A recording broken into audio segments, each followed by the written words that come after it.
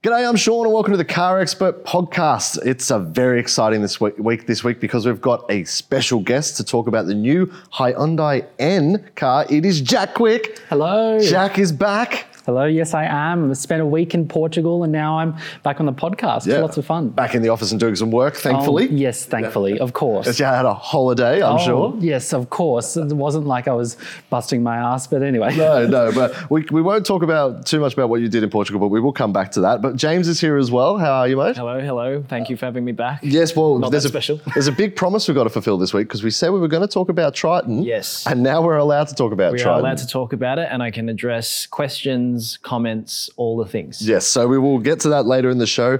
But first of all, Jack is here and he's a special guest. Tell us, what were you doing in Portugal, mate? Yeah, so I was actually, contrary to belief, I was actually working and I was driving 4 different cars, 2 BMWs and 2 Minis. The BMWs in particular were the new X2 and iX2.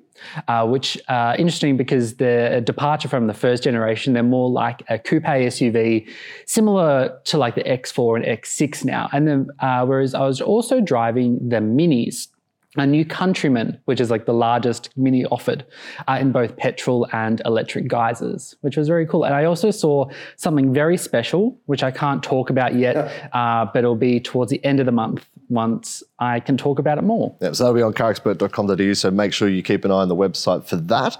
But we're going to dive straight into a big announcement that came over the weekend, and now we had another plan of what we're going to talk about today. We've pushed that aside because Kia have officially announced there is going to be a Ute in Australia, a Kia Ute. Now, they haven't 100% confirmed it, but they've heavily implied it's going to be called the Tasman, which is what we all thought it was going to be called. Mm-hmm. The ad, if you haven't seen it, we'll put a link in the description for it.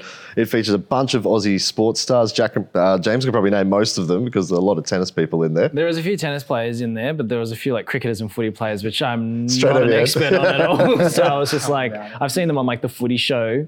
Yeah, I recognised Ash Barty and that was about the extent of my knowledge. Ash Barty was great. So I'll open up to the floor, guys. Feel free to just jump in.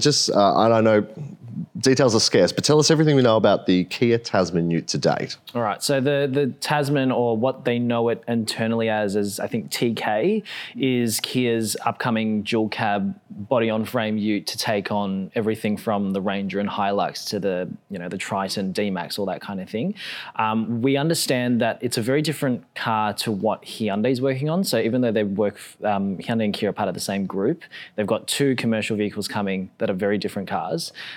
We are of the understanding that the Tasman will offer a 6-cylinder and 4-cylinder diesel. There are plans, or there are rumours of an electrified version in the future as well. And then obviously because it's coming to market quite late, it's benchmarking against leaders like the Ranger and the Hilux, which also means they're aiming for a 3.5-ton towing capacity, 1-ton payload, and all that kind of stuff as well. So in terms of official details, though, the only thing we really know is that it's meant to get here around mid-2025. I've actually had that confirmed to me personally in interviews. So we're about 12 months or just beyond that of seeing this car in market. And as you can imagine, it'll be, tuned to Australian conditions. Are doing a lot of development testing at the moment. So it's a really exciting product because Kia has not been really in the commercial space in this way, at least in Australia. I know in other markets, Hyundai and Kia sort of compete into some different segments depending on where you look. But they have to get it right because the Ute segment is a very brand and nameplate led. And so it's a new offering. But I think if anyone's can get it right, I feel like Kia can. So. And we've already seen like a bunch of prototypes and things like that, all camouflage still at this stage. But the Ute it's a real thing and it's happening, and 2025 is like just around the corner. So like 12 months, as you said, James. So it's really not that long. The car is finished, probably just doing some suspension tuning and stuff like that, which will be exciting for Australian buyers at least anyway. But yeah, it's just around the corner. So we know they've been benchmarking against Ranger and a Hilux, which is smart move. That's straight out of the box. But we also know Kia have, for a long time, done a lot of ride and handling tuning on their models in Australia for the domestic market. And when you look at Hyundai, who don't really do that, and then you compare sort of equivalent Kia vehicles, the Kias always ride a lot better on Aussie roads. So I guess could we sort of expect that the Ute's going to be a similar thing? It's probably going to work quite well in Aussie conditions. Well, you'd hope so. I would say for a ute, at least anyway, with local testing, they'd be wanting to test the ute so it could have a high payload and also tow a lot of, like a trailer, really heavy stuff, and also still maintain solid, steady driving with all of the weights. I think that'd be silly not to, given the competition and how well the Ranger and the Hilux both do it. So in the States, Hyundai have the Santa Cruz, which is, it's sort of like a Santa Fe with a tray on the back of it, I guess. Tucson, actually. It's genuinely a Tucson face with a tray on the back. There you go. So it's an SUV that's become a ute, as opposed to how we normally do it, where it's a ute and it becomes an SUV. This thing is not that at all. It's not built off any of the platforms. But I guess in terms of size, what sort of, we can compare it to current Kia vehicles, what sort of size are we expecting it to be? I'd say it'd probably, what's the largest SUV, the one that's not offered in Australia? Telluride. Yeah, I imagine it'd be quite similar to that, because it seems to be, at least from prototypes that I've seen so far, it's quite big and it's really boxy and bluff. So lots of square edges and square elements throughout the entire vehicle. Yeah, so the other thing that people might not know is back in Korea, Kia offers a car called the Mojave, which is like it's sort of like a Prado alternative. It's a ladder frame SUV that has a V6 diesel engine. They've had it around for a long time. They used to sell it in the States as well with a V8. And that's the car that currently the prototypes sort of seem to be a bit of a mishmash of. So the front of them, you'll see that boxy front end is from actually the Mojave. And I don't know, I think we seem to think that there might be links to it genetically with this ute. It might be a development of this platform, given it's already there, and they're just probably going to update it to, or engineer it to cater to the payload and towing capacities that we already have. And that also makes it a logical next step for the powertrains, because they've got a 3-litre V6 in their portfolio that they just need to engineer for right-hand drive and export conditions.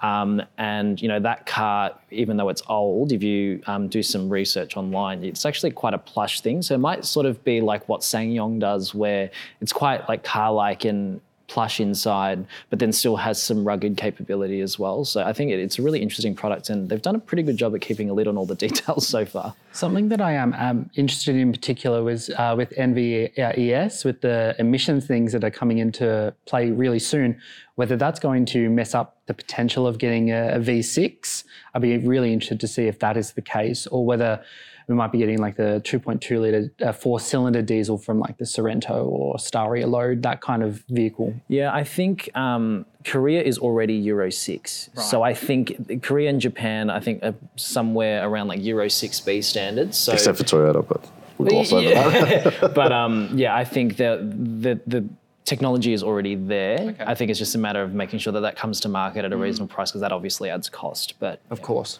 So we think this will, well, considering they've been benchmarking against them, this will be up there with Ranger and Hilux, probably in terms of price and in terms of like the luxuries, the drive, all that sort of stuff. That's where we're thinking. I would say so. Yeah. Kias are usually pretty plush, so I would say absolutely. Yep. And do we know who's designed it? Is it the usual team, or have they brought in someone special for it? Or we don't know anything yet? We don't know. I have no clue, unfortunately. Sorry. All right. Well, we'll hopefully see something soon. I'm sure some renders will appear on the internet sooner or later, and we'll be able to talk about them and get an idea of what it's going to look like. But I don't know about you guys. I'm quite excited for a Kia Ute, or the Kia Tasman, if that is what it's called. And based on one particular shot in the TV commercial where a dart lands right in the middle of the Tasman Sea, I think that unless it comes out and it's called the Kia Sea, which is not quite as interesting. But the Tasman, now I guess I'm sure we have people from New Zealand who listen. What are the chances it might end up there too, or do we not know yet?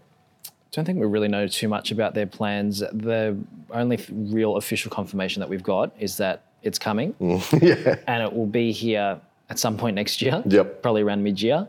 I think the only other thing is that because our market is such an important ute market, and we're probably a primary market for this vehicle, we won't have any of the supply issues that Kia's been having across its lineup. They'll be putting their hand up and getting first in line to make sure they get plenty of them, because I think with this car, Kia Australia is looking to become, top 3, top 2 manufacturer, which would help them cement themselves in our market, but also make a case with global to be like, this place is very important for us. So you need to give us more of a priority with, all the products that they can and can't get currently. Like Sportage and things like that. Yeah, exactly right. All right. Well, we look forward to it. And as we get more information, it'll be on the CarExpert website, and we will most likely be talking about it on here because it's a very exciting prospect. Right, Jack, it is your time to shine, mate. Yes. Were you recently, it was a couple of weeks, probably before you went to Portugal, you went and drove the new Hyundai i30, and let me make sure I get this right, Sedan N, Yeah, it is not N sedan. That's correct. Yeah, it's a bit of a weird way to say it. So it's i30 Sedan N because i30 Sedan is the model, and then N is the variant per se. It was all tied in with the launch of the hybrid, which all the reviews are now live on the website. But yeah, focusing today particularly on the N. It was a really cool launch, actually. Lots of driving.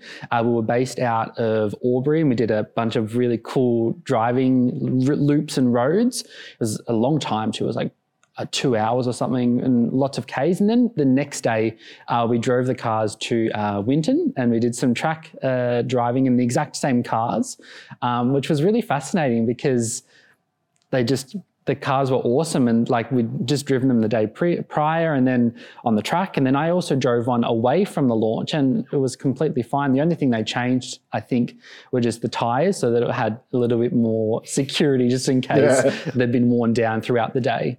We will come back to the track stuff because I know that's a big thing, especially with N owners and N owner groups. But let's just run through a little bit of details about it. So it's a $52,000 thereabouts, isn't it? Yeah, so 52 grand, as you said, Sean, before on-road costs, and that is for either the dual clutch or the manual. So you can still get the manual. Cost option, auto or manual. Yeah, that's brilliant. Either or. The only option for this car is a $2 grand sunroof, which I would be personally not going for, given it's a sporty car.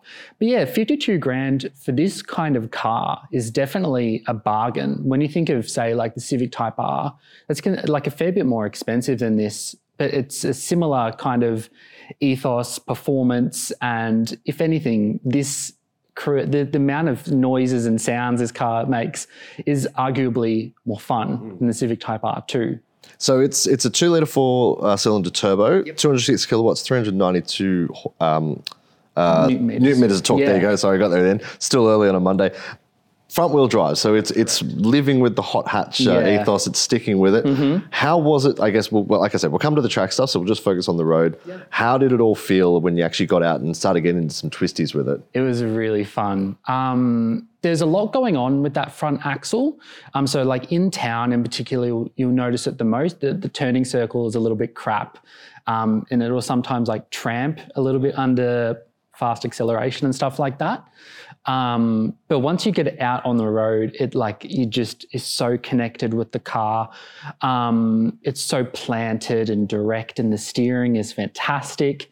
I really liked driving with the dual clutch in particular out in the twisties, because you could do paddle shifters and you didn't have to worry about the manual transmission. Although I do love a manual transmission, I'd rather just not bother and have it do it for me. And all of the different drive modes, and you can play with all of them, the N modes, the N custom modes. There are so many different varieties and variables with this car that it's so fun. And that's not even getting to the N grin shift, which it's like an overboost function. It's retained from pre-facelift, but it just adds that little bit of extra power for, I think it's about 20 seconds or so. It's not necessarily noticeable, but like it puts everything on 100% go, and it's really quite fun. Yeah, the grin I think is the key word in it makes me grin, and that's the point. I remember having a chat with all of the Hyundai people. The point of this car isn't to necessarily be the fastest, but it's to make you have a fun time and smile every time you start it up, you're driving it, and when you hop out of it, because that's when that feedback gets passed on to other people. You're like, oh my God, this car is so fun. You should get one yourself. Yeah. Well, as we learned recently in our hot hatch drag race that we did, it was an older model i30N hatchback. It walloped. It was so fast. It was unbelievable. So, and that was a DCT as well, if I recall. So the sedan's quicker. Yeah, there you go. Yeah. So look out. Now, like I said, we are coming to the track stuff. I promise, Jack. We'll get to it. But I'm curious. looks are very subjective. This is one thing we know. Personally, I think that the sedan looks brilliant. But what do you guys think? I'll open up to both of you. What do you guys think of how it looks? I think the facelift looks really, really great. I was somebody that liked the previous one, even though it was a little bit polarizing with like the insecty aggressive face. But I think this new one is really, really clean. And the new wheels that we get, the forged alloy wheels as standard. I think they have another option, like a machined option that sort of looks like the Alpha telephone hole style ones. But yeah, I just think it looks really good, and they've retained the color option, so there's a few different shades and colors that you can get. Which you get performance blue, which is important. Yes, and there's like a nice red. It looks good in black. There's also a really bright blue now. There's that. What's that color called? It's like that electric blue sort of color. The name of it, but you know the one I'm talking about. I do. Yes. So yeah, I think it looks really smart, and sort of like using Jack's reference as the Civic. This is sort of like a much cheaper version of that, which is louder than the Civic. It may not be quite as sharp for a lap time, but these things are so much fun, and I think it looks really, really sleek now. What about you, Jack? I'm in a similar boat, actually. I quite liked the pre-facelift. I liked that car a lot. With this facelift, it now gets like a whale shark look. So it's got like this big grille, which isn't for everyone, in all honesty, and I can understand that completely. But it is nice at the front. You now get LED indicators, and it just feels more tightly and like a nicer package overall. I also like the forged alloy wheels. I think they look really nice, and I'm quite glad all around the back front you still get that sporty body kit that makes you say, oh, this is an N, this is properly sporty. Yeah, it looks like a touring car. It looks like it's ready to hit the racetrack, which it's now. We'll talk about it now, Jack. I know you're eager. So one of the big things with N owners, there's a lot of, like, the N owners group is massive, and they do track days, and Hyundai warrant the car for track days. So how does the i30 Sedan N go when you actually hit the track? Yeah, it's fantastic. to put a long story short, it's fantastic. As you said, there are so many different modes. I think probably best suited to, say, the dual clutch, because it is quicker. The gear changes are faster, and you don't have that user error of like changing gears, wrong gears, all that kind of fun stuff. With the dual clutch in particular, it has a track sense mode that it knows when you're on track due to how you're driving the car and your throttle inputs. And because of that, it will do the most the fastest gear changes and hold the revs up high so that you have all the power ready to go when you turn out of the corner. But yeah, it's a fantastic kind of car. The only thing I noticed is maybe after like a few harder stops, the brake pedal was a little bit, not iffy, but like it just felt, I didn't quite feel as It's a bit confident. squidgy. Yeah, confident stopping. So I just allow a little bit more time for slowing down. I'm not necessarily the fastest. Oh, I know that I'm Jack Quick, but I'm not like I'm not the fastest around a circuit. I don't claim to be either. I just really had a lot of fun driving the car around in both manual and dual clutch guises, particularly the manual, because I didn't have to do heel toe fun stuff, because you also have that rev matching feature, which for novice race car racing drivers per se, like myself, I don't claim to be anything flash on the track, is really handy, and it just takes that stress out of driving fast. So we tested it. Paul had there's a video on the YouTube channel now. Paul tested it and got under 6 seconds 0 to 100. It's very impressive That for a is front-wheel drive car. Bloody quick. Does it feel it when you're actually out there and giving it to it? Yeah, absolutely. There are Michelin Pilot Sport 4S tyres that make the car feel so sticky and planted, especially when the tyres are warm too. So I'm not surprised whatsoever. The only thing you notice is just around town, if the tyres are cold, you'll just get a little bit of front wheel slip. But for the most part, if the tyres are warm, 6 seconds, absolutely. Yeah, and it still has all the pops and crackles. Oh my God, yes. Oh, good. Yes, yeah, absolutely. When I drove one home, the DCT from Winton back to Melbourne, I went to my dance training in that evening, and I went along Eastlink through the tunnel there. So I decided to put it into N mode, of course, as I should. As you do. And then I think I changed it all the way back down to second, which was quite fun. I was sitting at about like 5,000 revs. And it sounded like gunshots. And I was so obsessed. I was like, oh my God, this is so fun. I bet you everyone else was terrified, I should say. Jack Hooligan quick. Yes. You call him Hoonigan at this rate, Very good. One thing that I wanted to mention with this is, sure, all of these performance things are still really nice to be retained with the facelift, but there is one super annoying thing that is common to a bunch of Hyundai and Kia updated models, is it finally gets that intelligent speed limit assist function. I was going to ask you about this, yes. Yeah, so when you go, it detects a speed limit sign, and when you go over that speed limit for a certain period of time, it's a really annoying chime plays, and it is quite prominent in the i30 Sedan N. You can turn it off, but you have to go into the touch screen, or regardless, you have to use a touch screen, and you have to do it every single time you drive the car. There's no way to permanently turn it off without doing something sketchy that I wouldn't recommend at all. So does it disengage when you go into N mode or track mode? It's still there. Okay, well, that's okay. I guess, look, for all the upsides, that's probably the one downside I could live with that car. Maybe not in a Santa Fe or a Tucson, but personally in that, I think it'd be okay. James, I do want to ask you quick. I know you didn't get to go and drive it on a track, but I know you've spent a bit of time in these cars over the years. How do you feel about the i30 sedan? And do you think it's still where it should be? Do you think it's still competitive in the market? Yeah, I think as the market sort of changed a little bit, because when this car first came out, and the hatchback as well, like, you know, my Golf GTI was like 48 grand drive away when these cars were brand new, right? And they were like 40 grand for the hatch when it came out. Yeah, exactly. So like they've gone up a little bit in price, but where a lot of their competitors now are going to the $60,000, $70,000 bracket, this has stayed in like the low to mid 50s, which I think really has to be commended from Hyundai to offer a really capable, fun, attainable performance car, which I think is really core to the N brand, because it's all about, you know, having cars that people can buy and have a lot of fun in right out of the box, that they don't have to spend a whole lot of money on, and you can still take it to the track, you can have fun on the road. And I think that they've really maintained that level of fun and just character in this car, having not driven the one that Jack brought back to Melbourne, but hearing it in the car park, just how loud it was. It really just makes a statement. And if you get it in like a cool color or something, it really cuts a line in traffic and it just feels special. And for 50 grand, like what more could you want? Jack's full written review is on the CarExpert website. We've got a full video review on the CarExpert YouTube channel, so make sure you check those out if you want to know more about it. And if you're considering buying one, have you heard that we've got a service that can help you get into one quicker than you might think? It's called Help Me Car Expert. It's very easy. Go to Google, type in Help Me Car Expert, and it'll take you to a page. You see some pictures of Paul, and he can help connect you to a dealer. You can talk to a consultant who's based here in Australia, so they know where you are and what you're talking about.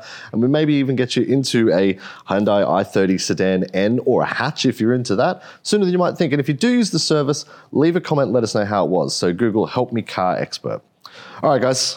Time to talk about our final topic for today. It's the one that people have been asking for. We've all been waiting a long time. Yes. It's the Mitsubishi Triton. Yep, in the hot seat today. Yes. So Paul first previewed this in Thailand quite a long time ago. Yeah, it was like 6 months ago now. Yep, and then he went to South Australia and drove a prototype. Yeah.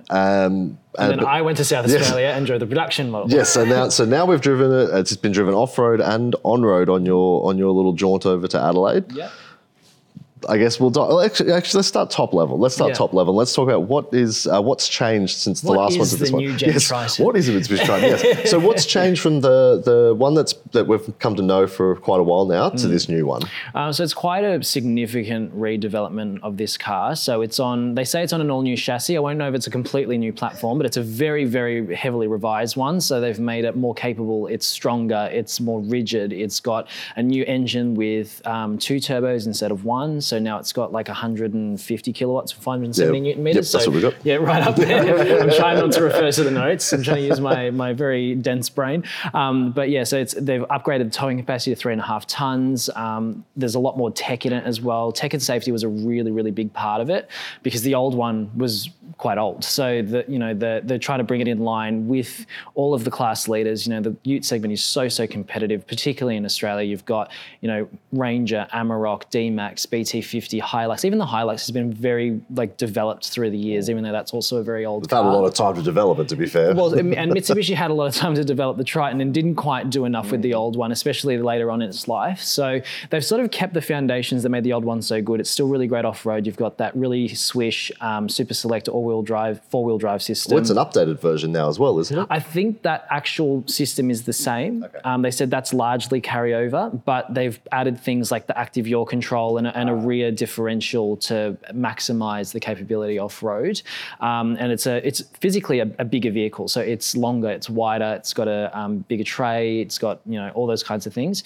So it's a very, very big deal for Mitsubishi Motors. And I think we had the lead development or engineer, lead of the development of this nameplate in Australia for the launch, and he was a very fascinating and enthusiastic Japanese man who he knew everything, and he loves off-roading. He's very, very passionate, and they started the development on this model in 2017. So it's been a really long time coming for them, and the game's changed a lot since that era as well. So yeah, it was really great to drive. So we started off in like Adelaide from the airport, drove through town in the city and then out into the country and round. And I think it's a place called Sanderston where there's a four-wheel drive park there that we took it up some trails and went from fairly mild and like not too tough rocky stuff to some more gnarly things that we did as well. So I was quite impressed with how it performed. So it's gone through the Ranger treatment, longer, wider, an extra turbo, all the things. So I guess maybe they've looked at Ranger and said, that's a great idea. But how does it transfer? Because I guess, and you were there when we did our Ute mega test with the previous generation Triton, and we found that obviously you didn't do any towing, but when it was towing, it wasn't quite up to snuff. It wasn't quite there. It didn't quite have enough power. It just sort of felt quite old. How does the new one feel when you're comparing to the old one? Yeah, so we unfortunately couldn't do a tow test or a payload test, but given I have driven the previous one a number of times in normal conditions that a lot of people would be driving those cars or utes, it definitely feels a lot more effortless and more refined. It doesn't feel like it's working as hard to do normal things. The extra grunt is definitely welcome. It makes, urban driving much easier. It's very, very settled on the highway as well. I think it actually is a much better tourer than it is as like an everyday thing. When we were driving the high spec models unladen, the rear suspension is still quite jittery in town, and that was something that we complained about the last one. It's leaf sprung still? Yeah, so there's still leaf sprung. The high spec ones have the standard duty suspension. The base ones have a heavy duty rear setup. So the base ones are probably even harsher again without a load or weight in the tray. But when you take away that like sort of bumpy and unsettled ride at low speeds, you get it up to like 100, 110 clicks, and it's actually really, really settled. My favorite aspect of the driving experience actually was the steering. So there's this new variable ratio electric power steering rack, which is, I don't know how to describe it other than saying like it felt like a really nice car to steer. Yeah. It's got this really direct, communicative steering rack that, a lot of the new utes now are really over-assisted. So they're quite light to the point where they're almost vague when you're driving on the freeway, that you're constantly making these like little corrections. Whereas this just felt really like put together and tight, the same way that we've sort of enjoyed in a lot of new smaller cars. So it just made it really easy to handle. And it's very, very quiet and refined, unless you're really gunning like most 4-cylinder diesels, they can get a little bit rattly and stuff under really hard acceleration. But other than that, it was just like a really nice, well-rounded package. Is it a Ranger beater? I don't think so. It doesn't offer a more powerful engine option. It doesn't have an electrified option yet. There's things on the horizon with Mitsubishi. They've sort of confirmed that there is an all-electric ute coming. Whether it's a Triton, I don't know. They've sort of hinted at there might be more power or a hybrid version coming. Mitsubishi has their really great plug-in hybrid tech. But as it stands now, I think what the Triton serves as is a much more well-rounded alternative to the 4-cylinder ute set. So when you think about like Hilux, it's much more technologically developed than the Hilux, in my opinion. The new infotainment system is straight out of the Outlander and the X-Trail. And that's a great system. It's a great system. Yeah. It has wireless Apple CarPlay across the range, the satellite navigation, DAB radio from, I think, 1 up from base. Right. And you just plug your phone, or not plug your phone, but, wirelessly connect your phone and you're on your way. The new driver assist systems are much more advanced. It's got like 9 airbags. So it's going to be a much safer vehicle for people who use utes as their lifestyle family vehicle. And I just, it was definitely, even compared to like a D-Max or a BT50, the infotainment in the Isuzu and the Mazda sort of shit me, because it's got all the stuff on paper, but in how it works in the real world, it's a little bit slow, it's a little bit laggy, and the interface looks a little bit cheap, whereas this looks and feels like a normal passenger product. And the cabin now is a little bit bigger, the trimmings are nicer, it just feels more up to date and just does the job a lot better. And it's like, even for a top spec one, like low 60s, that's what you're looking at for like an XLT Ranger, and that's not even a full XLT Ranger, is it? We haven't actually mentioned the price yet. We've talked a lot about it. So it starts the base spec, and I think there's a base year spec that may come later. There's more variants coming. Yeah, but the current base one starts at just under 44 grand, and it goes up to just around 64,000 for the top spec before on roads. Yeah. Which, compared to, like you said, compared to a Ranger, is a relative bargain, because we had an XLT bi-turbo long-termer, and it was like 72 grand on the road. Like it was very expensive. So this is a lot cheaper. Yeah, and that's including pretty significant price rises across the range. I think the base ones are up by about 4 grand, and then you get up to the GLS and GSR and you're looking at closer to 7. But there's quite a lot that's gone in there, and when you think about like value for money, you're getting much more power and capability, a much nicer cabin, and a lot more tech than the old one, and it should be much safer. So there's a lot of things in there, and you know, when it's in line with its competitors now in a lot of ways, and in some cases better, I think, you know, they do deserve to sort of charge a little bit more in line with what the market's charging. Plus you also have the conditional 10-year warranty, which... 10 years? Yeah. Wow, so if you service that's pretty good. If you service it at authorised Mitsubishi dealers for those 10 years, you get a 10-year extended vehicle warranty, which covers you for a really long time, and there's cap price servicing for that period.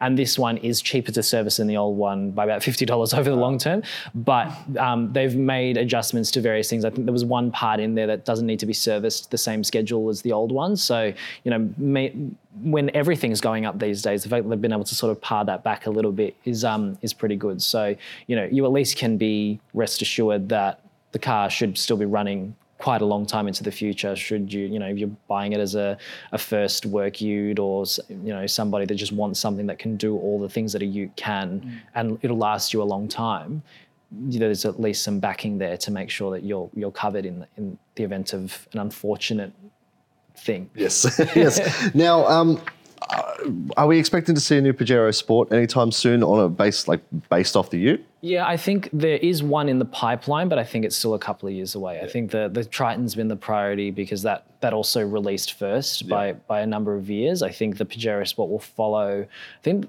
Mitsubishi put out a roadmap for new products, and I think it was like 2026. So it's still a couple of years away.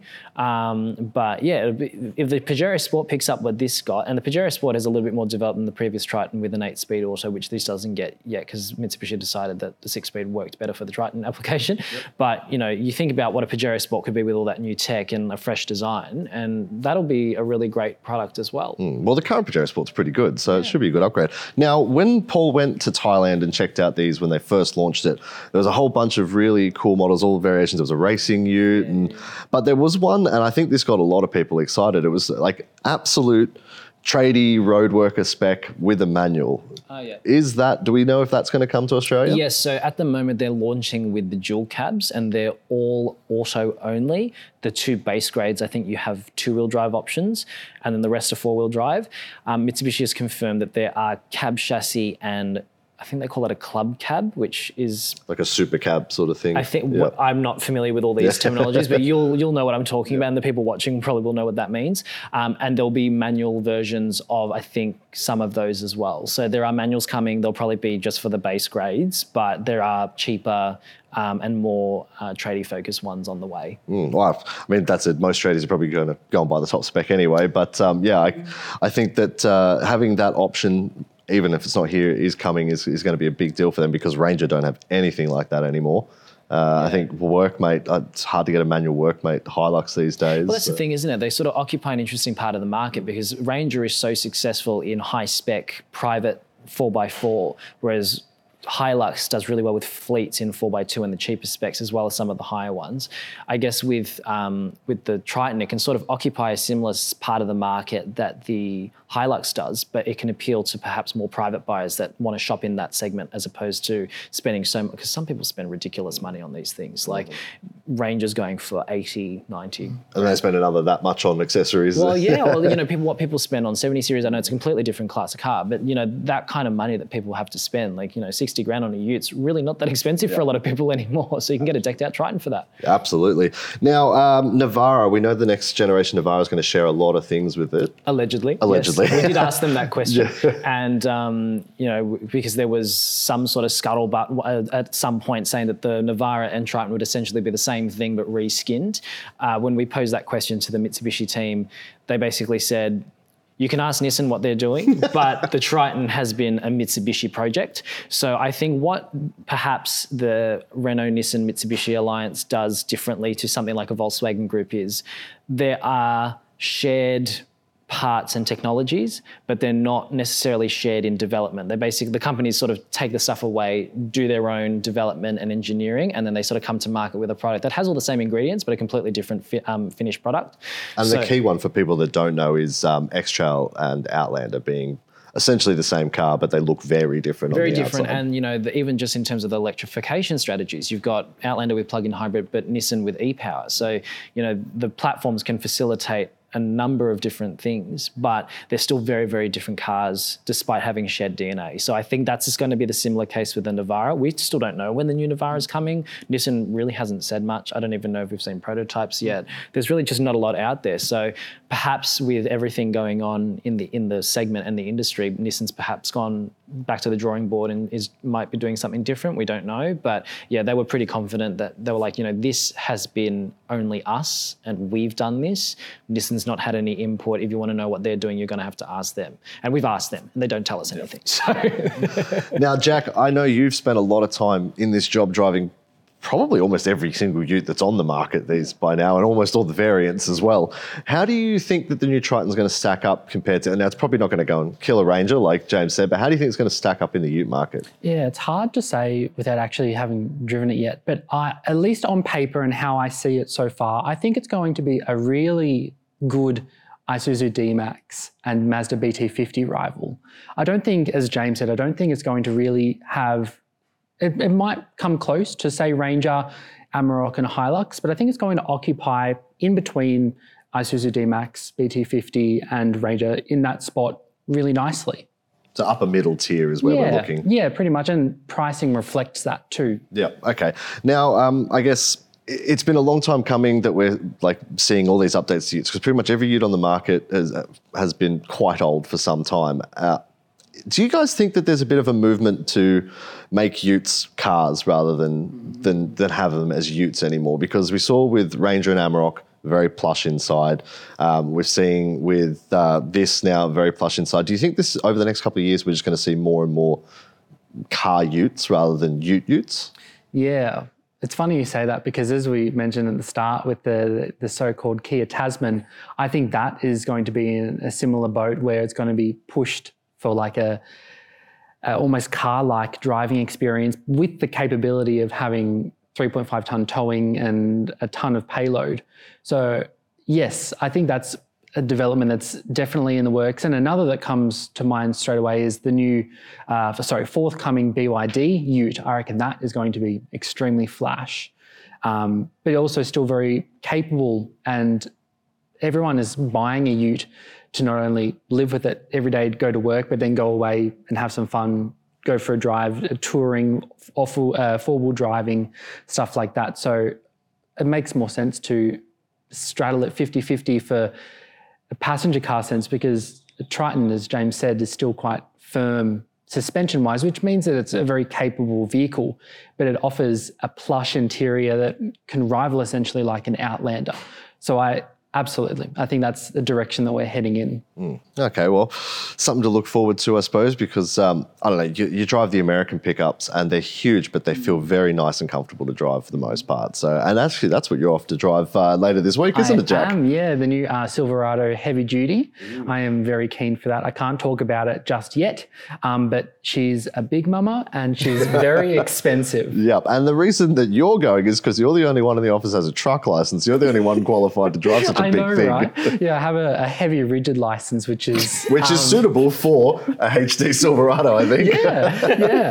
Which is funny enough. But yeah, I'm very keen to drive that, and I feel like I'm very well placed given I've already experienced F-150, Tundra, and the like. This is that next class above, so I'm really excited. And what about you, James? What are you up to this week? 'Cause I know you're off on a little jaunt as well. Yes, so I'm driving the new Nissan Qashqai e-Power, which has been a really long time coming. It was meant to come like 2 years ago. I did the launch of the standard models, I think at the end of 2022 or something. So I think Paul went and looked at that quite some time ago as well. Yeah. It's been a really long time coming. It's been available in Europe for ages. They finally brought it here. I'm actually really excited to drive it because I think, while enthusiasts watching or listening to us might be like SUVs, hybrids, whatever, when you look at what our industry is doing in terms of the market, this is the kind of car that people are really, really interested in. And I think if it can be a really compelling option in that market space, it just changes things up, and it means that the people have another really good choice, because as we've reported, while things are getting better, Toyota RAV4 hybrids, for example, are still a little bit hard to get, and options from other brands are fairly limited if people want that sort of small to mid-size SUV for their family but are conscious about fuel use. So yeah, excited to drive that as well. And one last question before we wrap up. We've asked the other guys this earlier this year, Jack. What car are you most looking forward to driving in 2024? Oh, I feel like I've already driven it actually, but it was early this year. I was really looking forward to driving Ioniq 5N, and it not to sell the story short, but it lived up to that expectation too. It's a very cool car. But we're getting that through the office soon, hopefully. So I'm looking forward to and we'll have a review, because I just did the full launch of that on road and on track last week, and the review will be live this Friday to go with the coverage that Jack's already done. Very exciting. A lot of exciting stuff to come. Awesome. Well, it's been a pleasure having you here today, Jack. Thank you. Thank you for taking the time out. And I think you're about to head off to the airport and go and do your thing. So we better let you go. But yeah, no, thanks both of you for coming, James, as always, and Jack for taking the time out of your day. And thank all of you for watching. We're going to be back next week. Scott will be back here again. He's driving a Peugeot, I think. Yeah, the new E3008. Yeah, there you go. So that'll be something to talk about, I'm sure. He might come back speaking in only French. Yes. So if Scott's got croissant crumbs down his front next week, you'll know why. But yeah, thank you all for joining us. Make sure if you're listening, you leave us a review. 5 stars would be preferable. And if you're watching on YouTube, hit that subscribe button and make sure you ring the bell so you're notified every time a new podcast goes live. Boys, thanks for coming and joining us, and thanks all of you for watching. We'll see you next week.